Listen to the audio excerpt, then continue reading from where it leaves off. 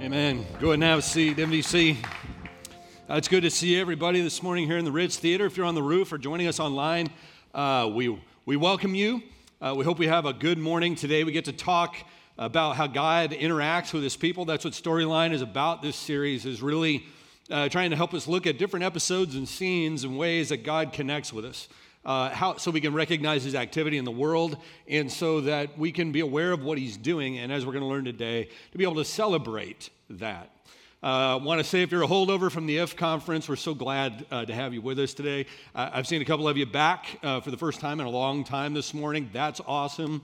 And so we're going to celebrate. Today we're talking about celebration. If you have a Bible app, you can go ahead and get it open to John chapter 2. Our church name, New Vintage Church, comes from three places. One is the wordplay of new and vintage, right, which is kind of a little bit paradoxical, and I can remember people joking with us in the early days, well, which is it, new or vintage? It's both. The vintage part is our commitment to the historic Christian faith, okay? And the new is being willing to try new things, being willing to find new expressions of the historic Christian faith in our time and place. Okay, and then there are two scriptures that really, from which our name emerged, and both of them have to do with winemaking.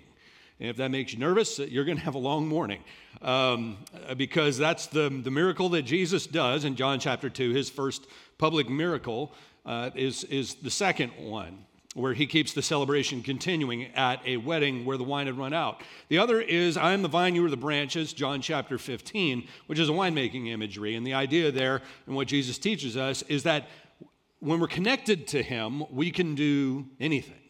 Apart from him, we can do nothing.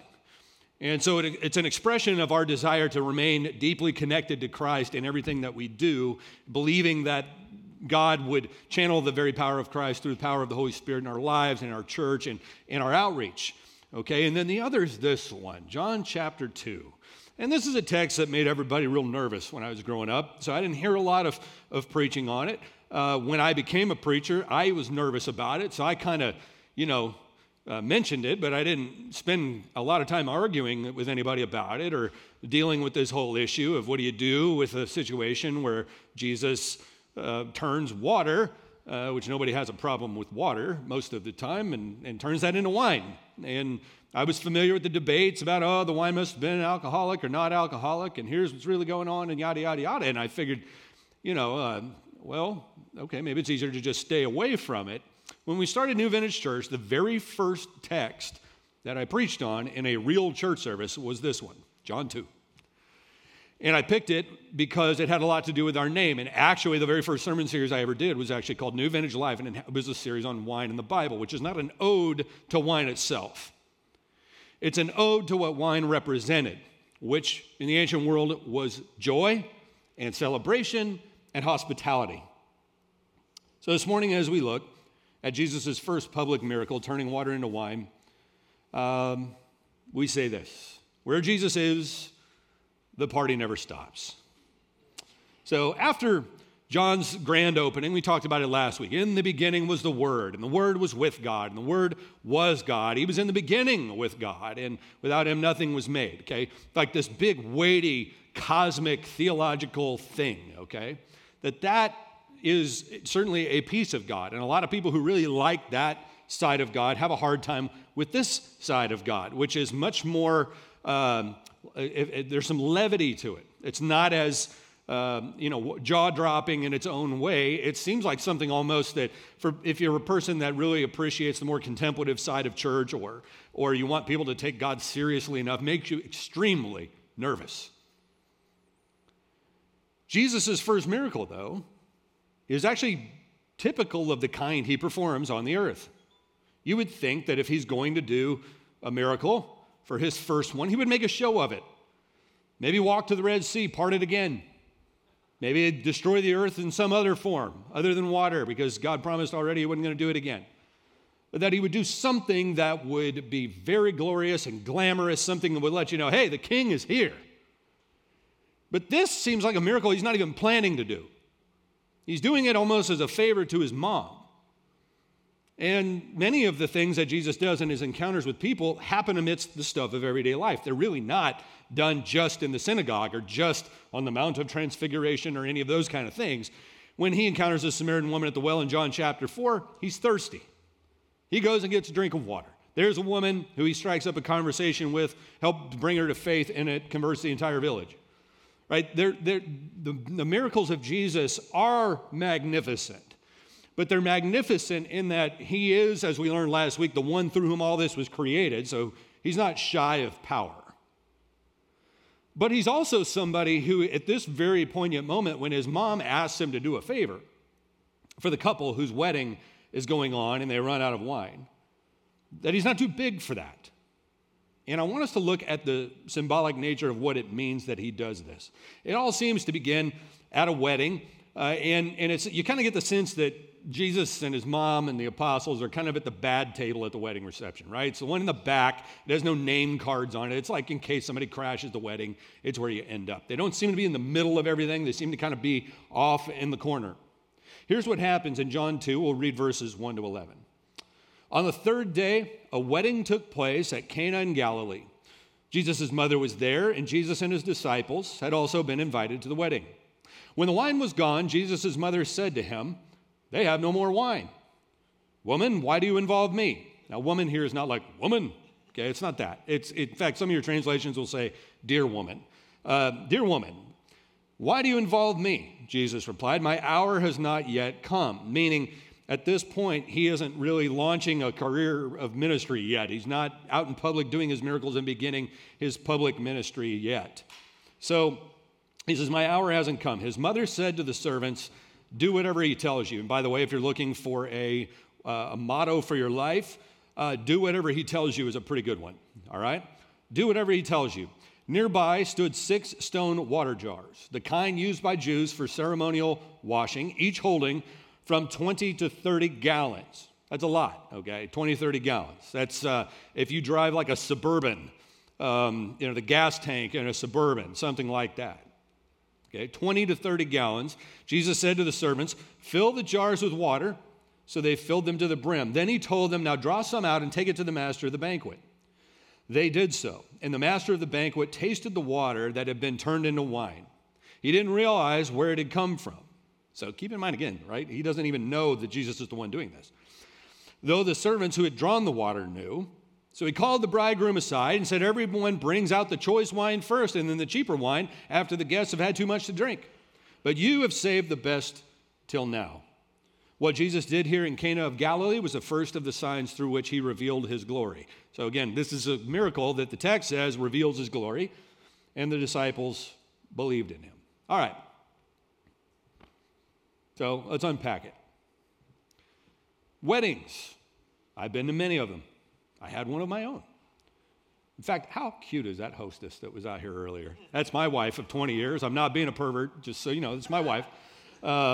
And we had a wedding. And when we planned that wedding, we spent, like most people do, like a year planning the wedding. And it's really over. You have about 6 hours total. You have the rehearsal, right, which is that affair where everybody gets together and everybody except, say, the mother of the bride is having a tough time. She's on pins and needles, and thus the father of the bride is on pins and needles, and then you have the bride herself, and she's often on pins and needles, but the groomsmen and the bridesmaids are having the time of their life, and usually the groom too. The groom is usually off having a good time, all right?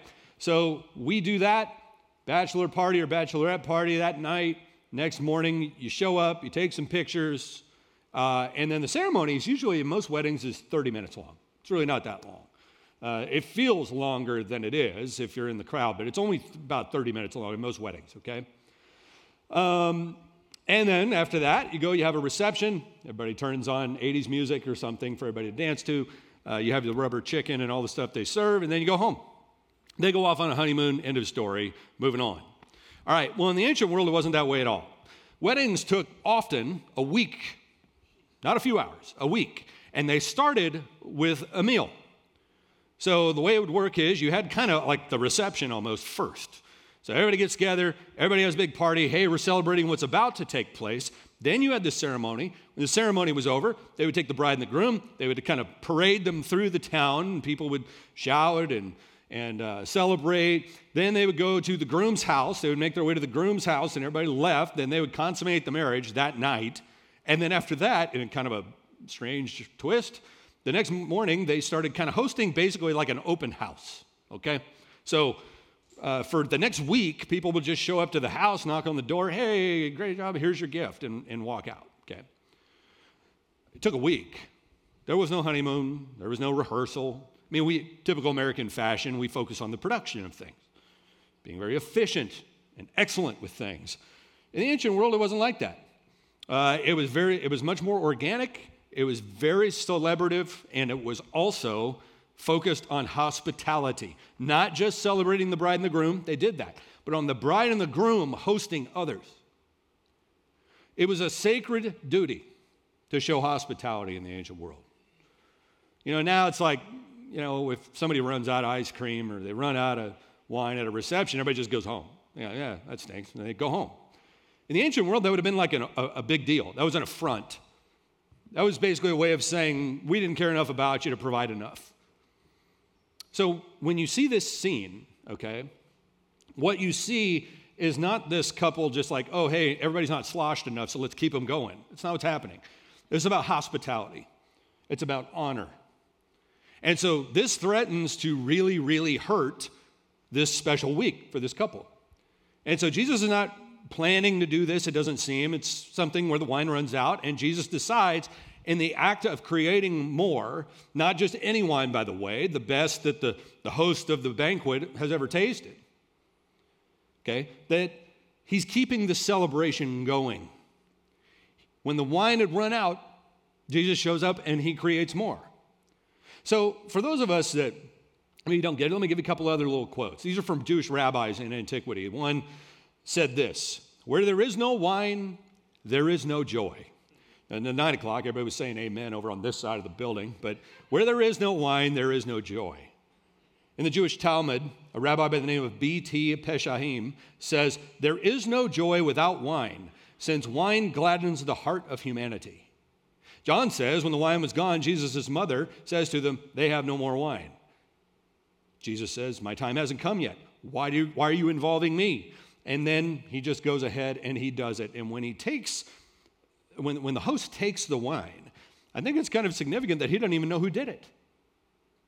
You ever wonder how many times you've experienced a miracle in your life and you don't even know that it was God that did it? You think you were that smart? You were that witty? Just good luck? He didn't even know who did it. Eventually, he found out. But at the beginning, he doesn't even know. Jesus doesn't say, hey, everybody. He didn't clank a glass and say, hey, everybody, pay attention here. I am about to change this water into wine. He just does it. He just does it. And thus the celebration continues. So let's think about the implications of this. Make sure there's enough wine at your wedding. No. Let's start here with celebration. Celebration is discipleship. Here's what I mean by that. Discipleship is really about following in the steps of someone, right? What I want to suggest to you this morning is that the God that we celebrated last week is high and lifted up, and the one we've sung about this morning, and the one that created everything around us, okay, that God fundamentally is a celebrator. You can see it at the Garden of Eden. He creates Adam and Eve in this paradise for them to enjoy. They're naked, they're unashamed, they're given the entire garden to enjoy. God created it that way. At the end of time, when this all kind of comes to an end, the picture we're given in Revelation is of what? A wedding feast. You have celebration again. When Israel is delivered from Egypt, what we end up with is a sequence of celebrations that God orders them to observe. And when they do it, as we talked about when we did the study of Esther, a feast like Purim, you're not allowed to fast. Your job, you got one job, celebrate. You got one job, celebrate. When Jesus talks about the kingdom of God, he talks about it like a banquet, like a party where God is the host and he can't get anybody to show up because they're too preoccupied. He's hosting these parties. Jesus is referred to as a friend of sinners. One of the things that gets him in trouble earlier in the Gospels is he's talking about John the Baptist. He says, look, when John came and he wouldn't eat or drink anything, you said he was nuts. Well, now I'm here and I'm eating and drinking and you call me a drunkard and a glutton. So, Pick a lane, he says. Or is it just about hating me as a celebrator? When the prodigal son returns, what's the father do? Throws a party. Jesus' first public miracle, what is it? To supply wine to a wedding where the wine is run out. I think we miss a lot when we don't understand the nature of God as celebrator. When I was growing up, there were a lot of arguments about whether or not the wine had alcohol in it or not, okay? If there was no alcohol in it, this would be the first Jewish wedding in history where it didn't have it, okay? Secondly, you can tell by what the host says that there probably was. He says, well, most of the time, when everybody's at this point of the wedding, they bring out this kind of wine. He implies that they're at that point, okay? And Jesus still does it. Now, I want to be very clear about something. This is not about that, okay? It is not about wine or whatever. But if you say, well, he just gave him basically the equivalent of a big pile of grape juice, then you miss something. You do miss it. Jesus is not about correcting the celebration that they're in.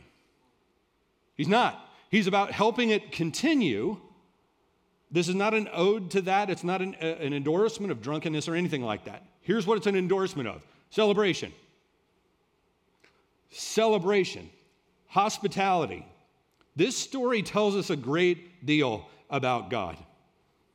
This first miracle preserves the celebratory atmosphere for this couple that has run out of hospitality, okay, or the capacity to celebrate in their culture.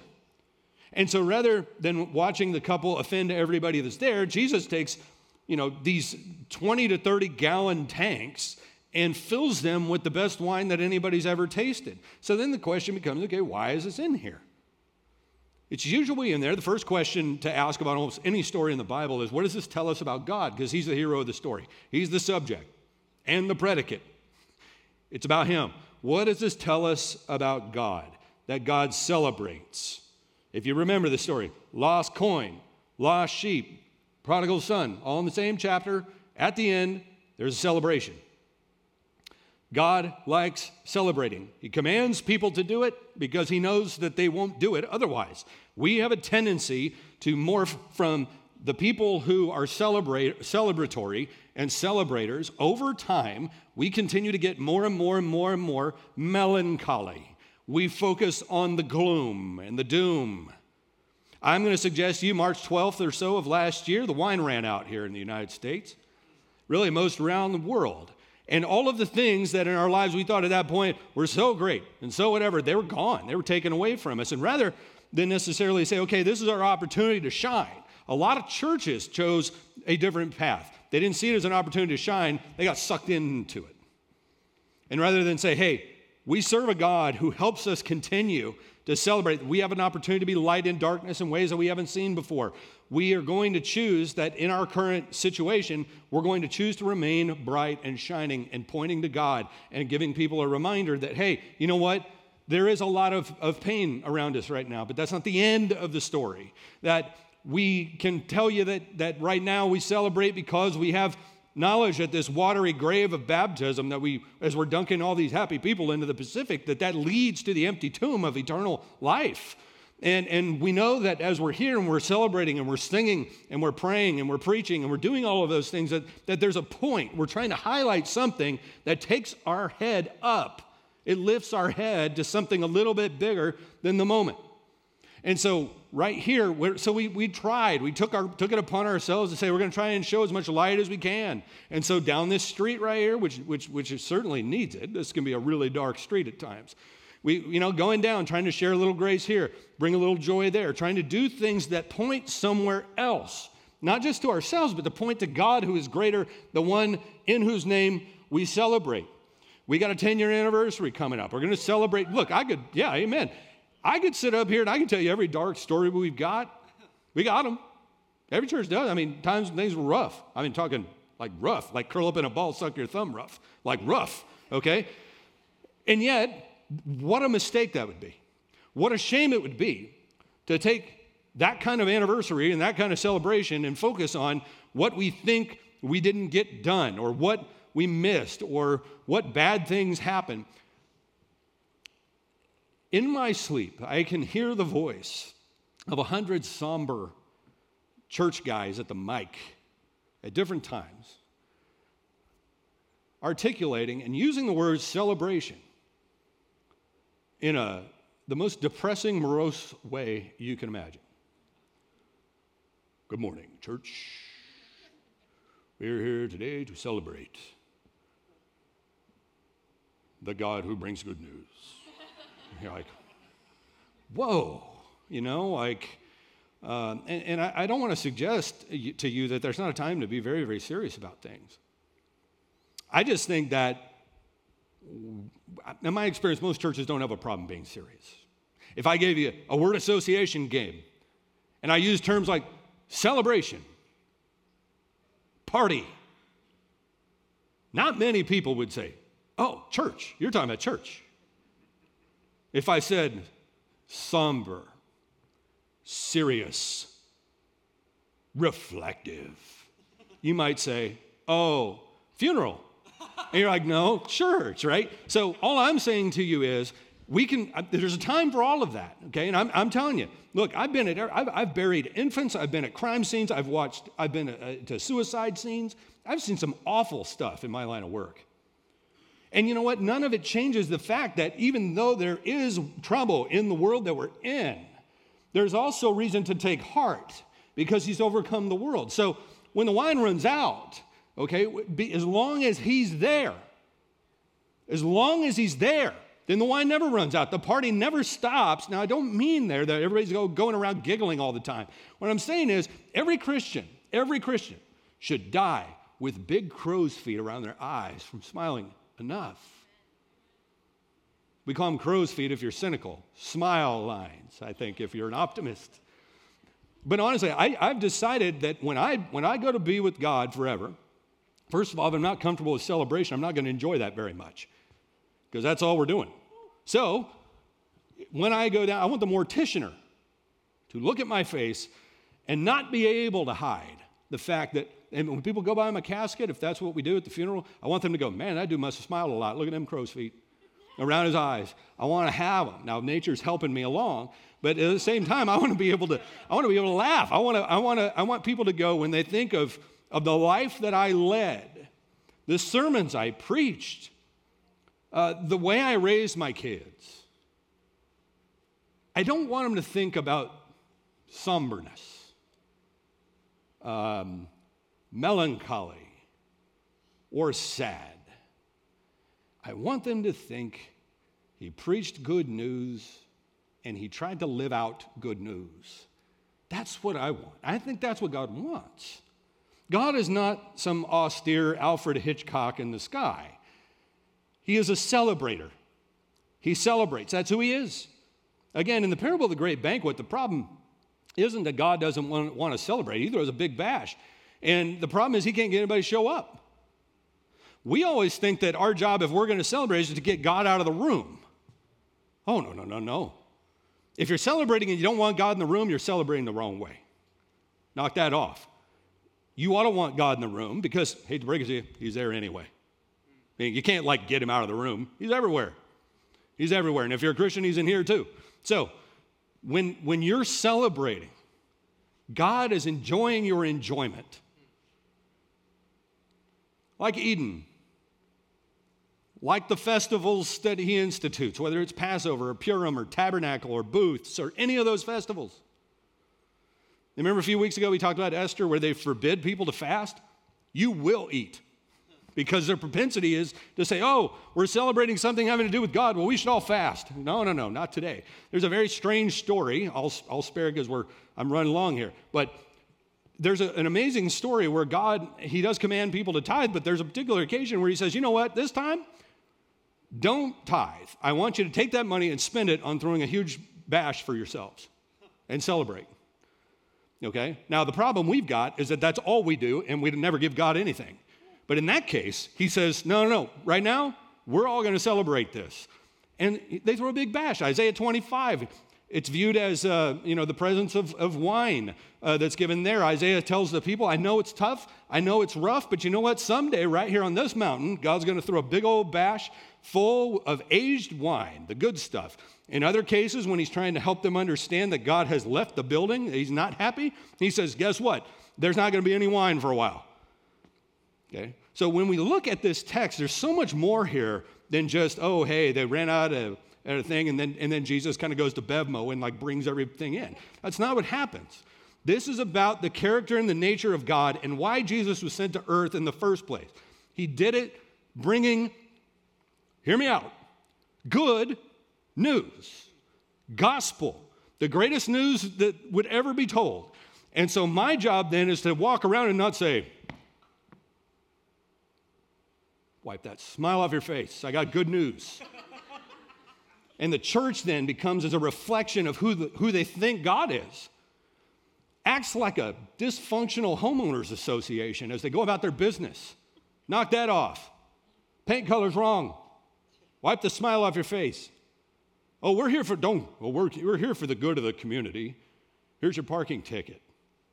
Hey, you're not supposed to park on the street after 8. And that becomes the nature of the church, and it's a reflection of who they think he is. Once we get that, and we understand that God sent Jesus with good news, okay? Us with good news, that he's the kind of God who helps the celebration continue when the wine has run out, then that changes our witness. God shouldn't have to leave the building for us to celebrate. He wants to be there. And if I want to celebrate without God, that means I either don't understand celebration or I don't understand who God is. Number 2, our joy is our witness. Irma Bombeck tells this story. She says this. She says, in church the other Sunday, I was intent on a small child who was turning around, smiling at everyone. He wasn't gurgling or spitting, humming, kicking, tearing the hymnals, rummaging through his mother's handbag. He was just smiling. Finally, his mother jerked him about, and in a stage whisper that could be heard in a little theater off Broadway, said, stop grinning. You're in a church. And with that, she gave him a belt on his hind side. And as the tears rolled down his cheeks, added, that's better, and returned to her prayers. I wanted to grab this child with the tear-stained face close to me and tell him about my God, the happy God, the smiling God, the God who had to have a sense of humor to have created the likes of us. Okay? We must not grow in our ability, we must not only just grow in our ability to celebrate, we have to grow in our willingness to allow others to celebrate and to help them do so.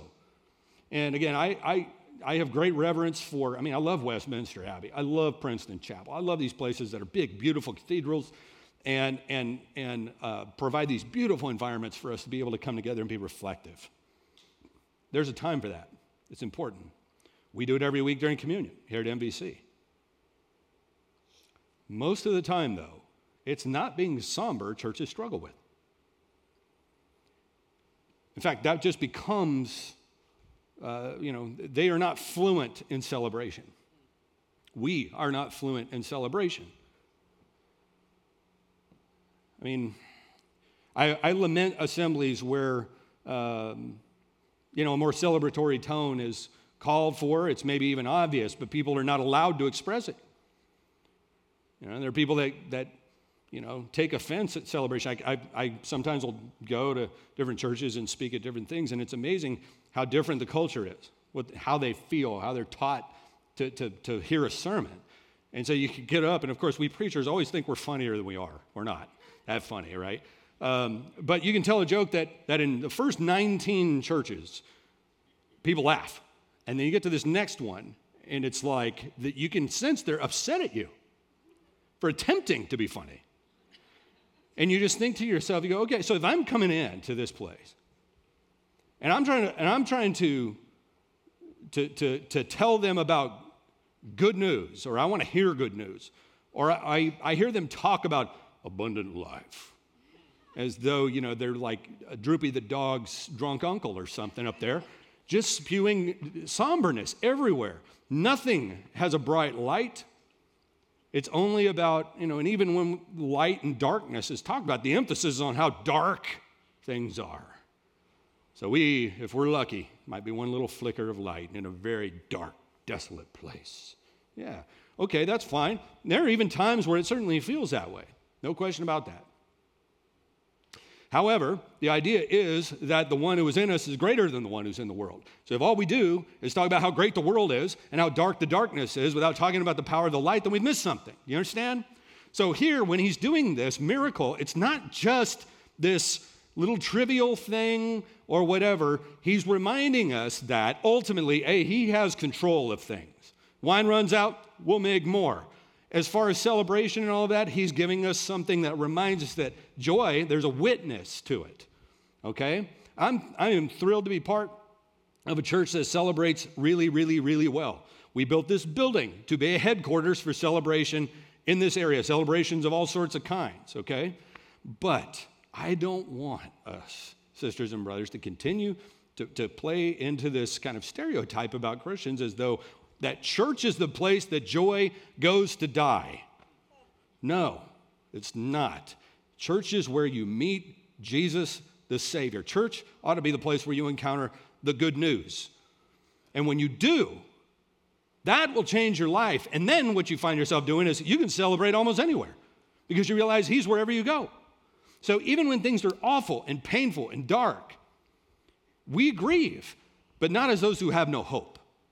We grieve differently. We grieve as those who have hope. And so we understand when I'm standing I'm standing at a graveside of a Christian brother or sister who has passed away, I can say and believe that what's happening right now is really just it's a moment in time.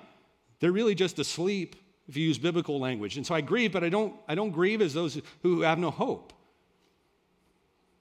You know, at every wedding, there's always people that show up kind of bitter. They tend to break down into two kinds. The report card people, you know, music, A-. Bride's gown, C. Officiant, D. A- on this, B+ on that. And then you have the bitter people. They might be bitter because they're alone. Weddings remind them they're alone, and so they don't like weddings. Sometimes they used to date the bride or the groom, and now they got apples they got to eat.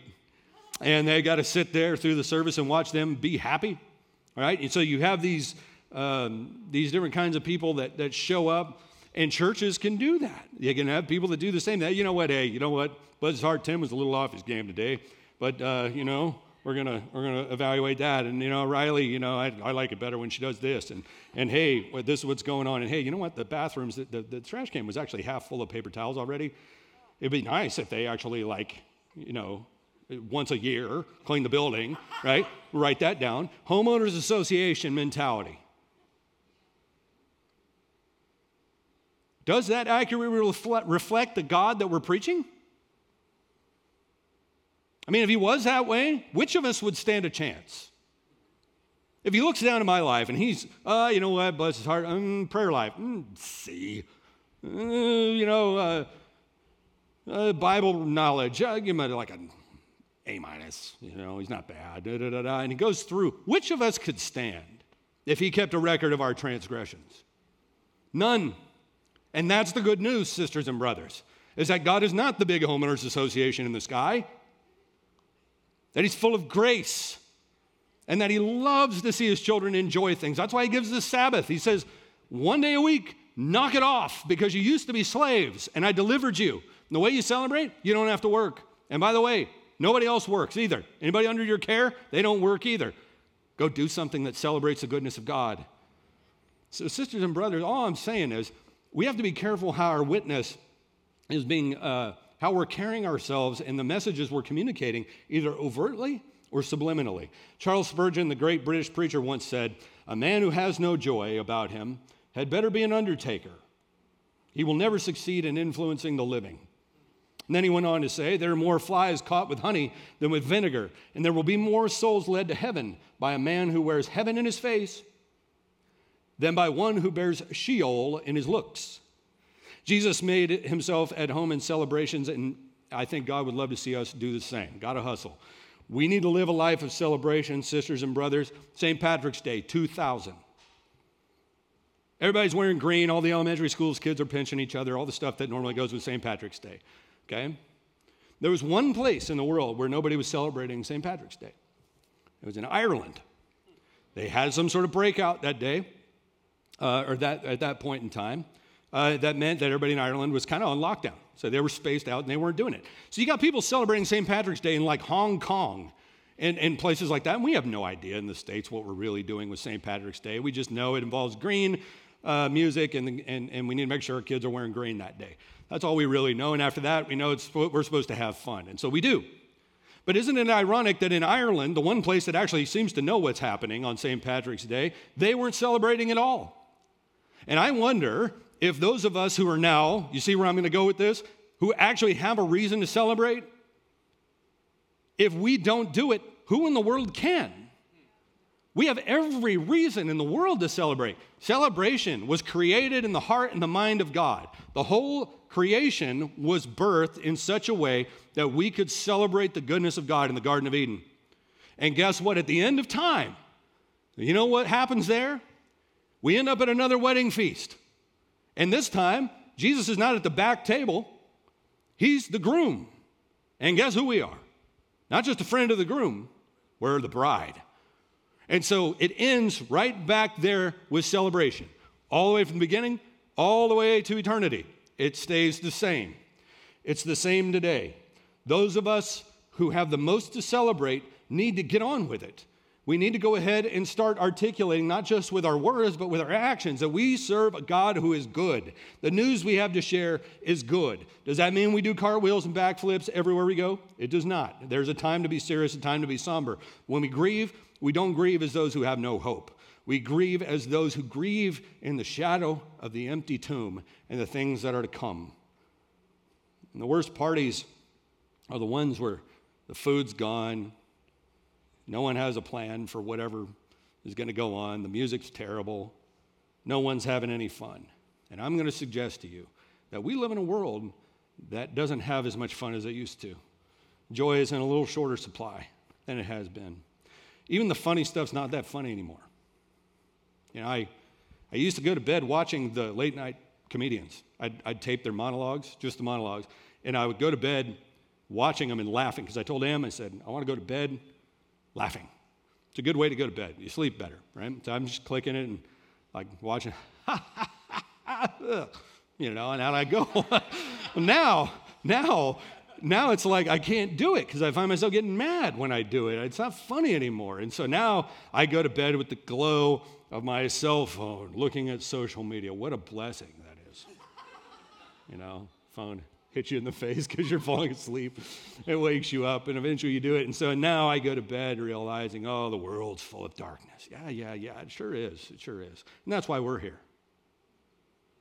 That's why we're here. We're here. God put us here. The God who keeps that going.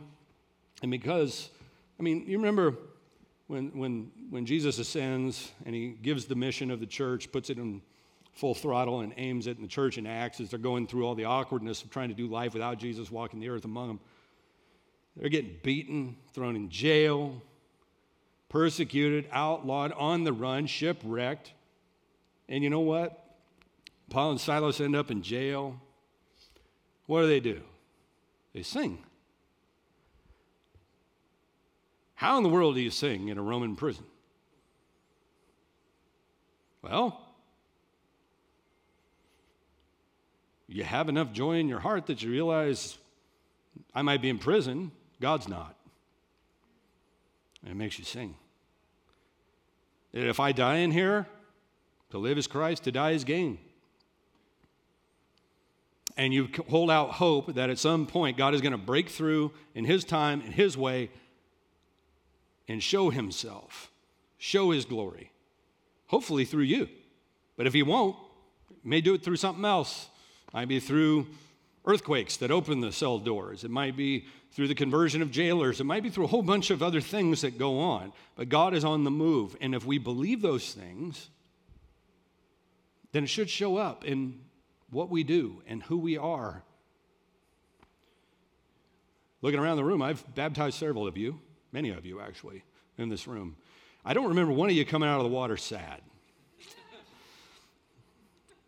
There's a reason that people put their arms in the air, they smile, building them crow's feet on the side for you. You hit your 40s, nature helps you too. But you're excited and you're happy because you know God is working in your life. You know your life has changed, and it won't be the same again. You know that you got every reason to celebrate. If we can't contribute anything else to this world, we can preach good news and we can show the world how to stay joyful, how to have joy, how to choose joy. And so Jesus, in this little miracle, it's like this little, if you're not careful, it can seem parenthetical almost, but he gives us a little bit of a foreshadowing to another banquet that happens again at the end. I alluded to it, the end of Revelation, this banquet of the bridegroom and the marriage banquet of the Lamb. You think the wine's ever running out there? I doubt it. And that's a celebration that's going to go a very long time. So we are here in the middle of a very, very difficult time. I know some of you have lost jobs. I know some of you have been sick. I know some of your loved ones have been sick. We've had people in our church that have been very, very sick, are still very, very sick. We have people that have been strong and have really helped drag some of us through this thing. And we've been torn between how to be very serious and very joyful at the same time. And that's just part of what being in the church is about. Discernment, discerning together, and the way you make those decisions and the way that you conduct yourself ought to be rooted, it ought to start with who is the God that we preach? Who is the God we believe in? And once we get there, it's hard to not look to the heavens and go, I think God would have something hopeful to say. What do you want us to do? And that question and that answer, sisters and brothers, is where we find ourselves right now, right? And so we're saying, hey, world, there's a lot of bad news out there. We offer you some good news, which doesn't change those headlines. It just puts them in perspective, in context. And we invite them to join us. And hopefully it's not a abundant life. You know,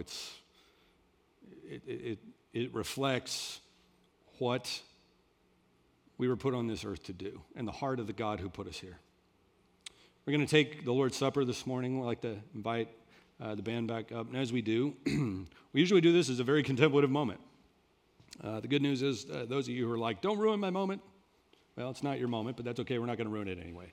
Here's what we're going to do. I want you to take it, instead of doing it, picture it like the wedding at Cana. A second ago, you didn't have anything in your hand. Now you do. The Lord has provided.